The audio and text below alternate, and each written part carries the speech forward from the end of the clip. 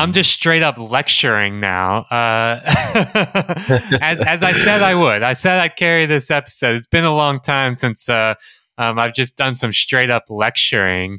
Off the cuff at that, Right, but right. I'm grooving it. I'm vibing. You're grooving. To get back to Mao, I'll quote at length from a section here from Mao where he says, "While such philosophies of internal relations obviously capture an essential aspect of Marx's social ontology, the mere declaration that things are internally related does not get us very far.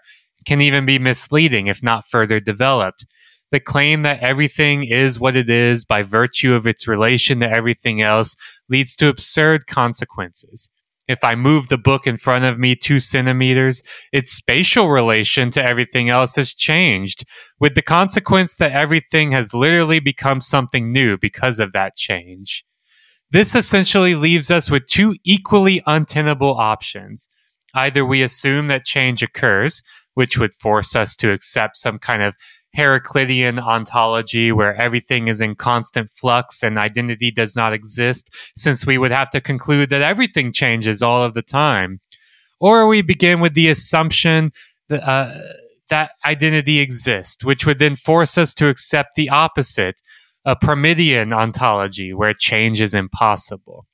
The way to avoid both of these positions is not to give up on the idea that relations are, or at least can be, constitutive of relata, but rather to allow for the existence of different kinds of relations with different degrees of significance for the relations. So while we should stick to the idea that moments of a totality cannot be understood in complete abstraction from this totality, we also have to insist that not all aspects of that totality are equally constitutive of any given part. And so, in short, what he's laying out here is this idea that, like, relations matter. And relations exist, and relations are important in terms of like the makeup of social ontology.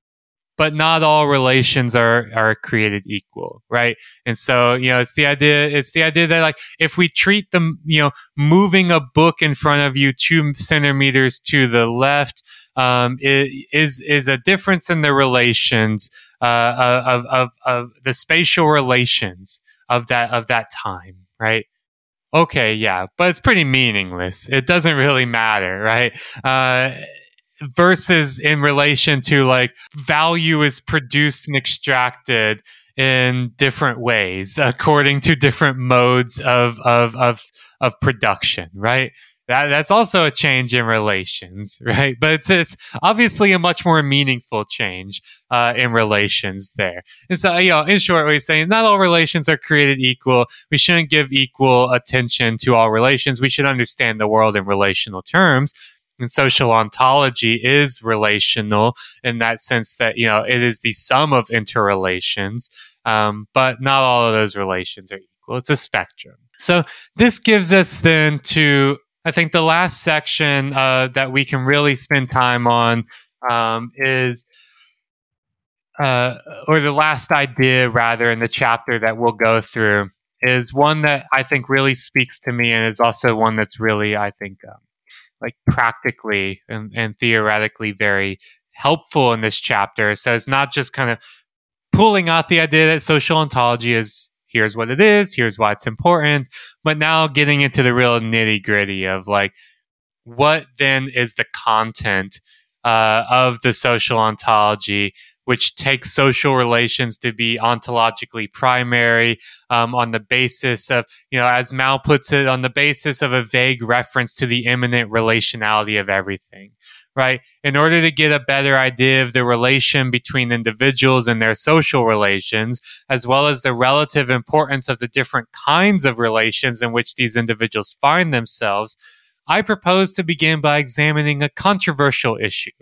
The theoretical status of the concept of the human being in Marx's writing.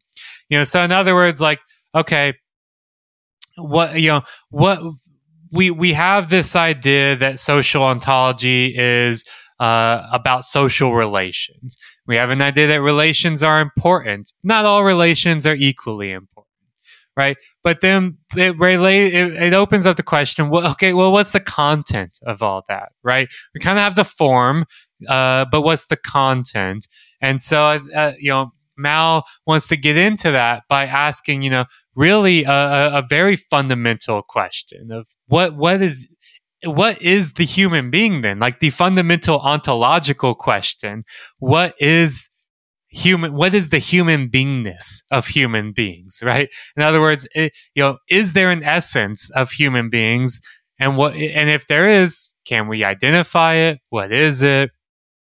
And this is important, not just philosophically, but critically as well, because it is it's just been the subject of endless debates in philosophy and Marxist thinking, in a wide range of humanities and social science theories, of what is the status of the human being. But it's also particularly really important as well. There's been these waves of humanist readings of the critique of capitalism, or rather humanist critiques of capitalism, right? And this is something we have actually talked about in previous episodes in relation to technology, where it's not just capitalism that is often subjected to these humanist critiques, but it's also technology that is regularly subjected to humanist critiques, right? And so, what do we mean then by a humanist critique of capitalism or a humanist critique of technology? It is one that says there is some kind of core anti-humanism involved in the system of capitalism or involved in relations of technology, right? That the core of this anti-humanism in the system is thus the root of the problem, and the subject of criticism. That somehow capitalism strips us of some essential humanness. In our terms as well with technology, that somehow technology strips us or perverts or otherwise corrupts some essential humanist, human essence, or human beingness within us, right? And thus, by being anti-human, that becomes a source of criticism. It becomes a problem, right? And a justification for then doing something about that problem.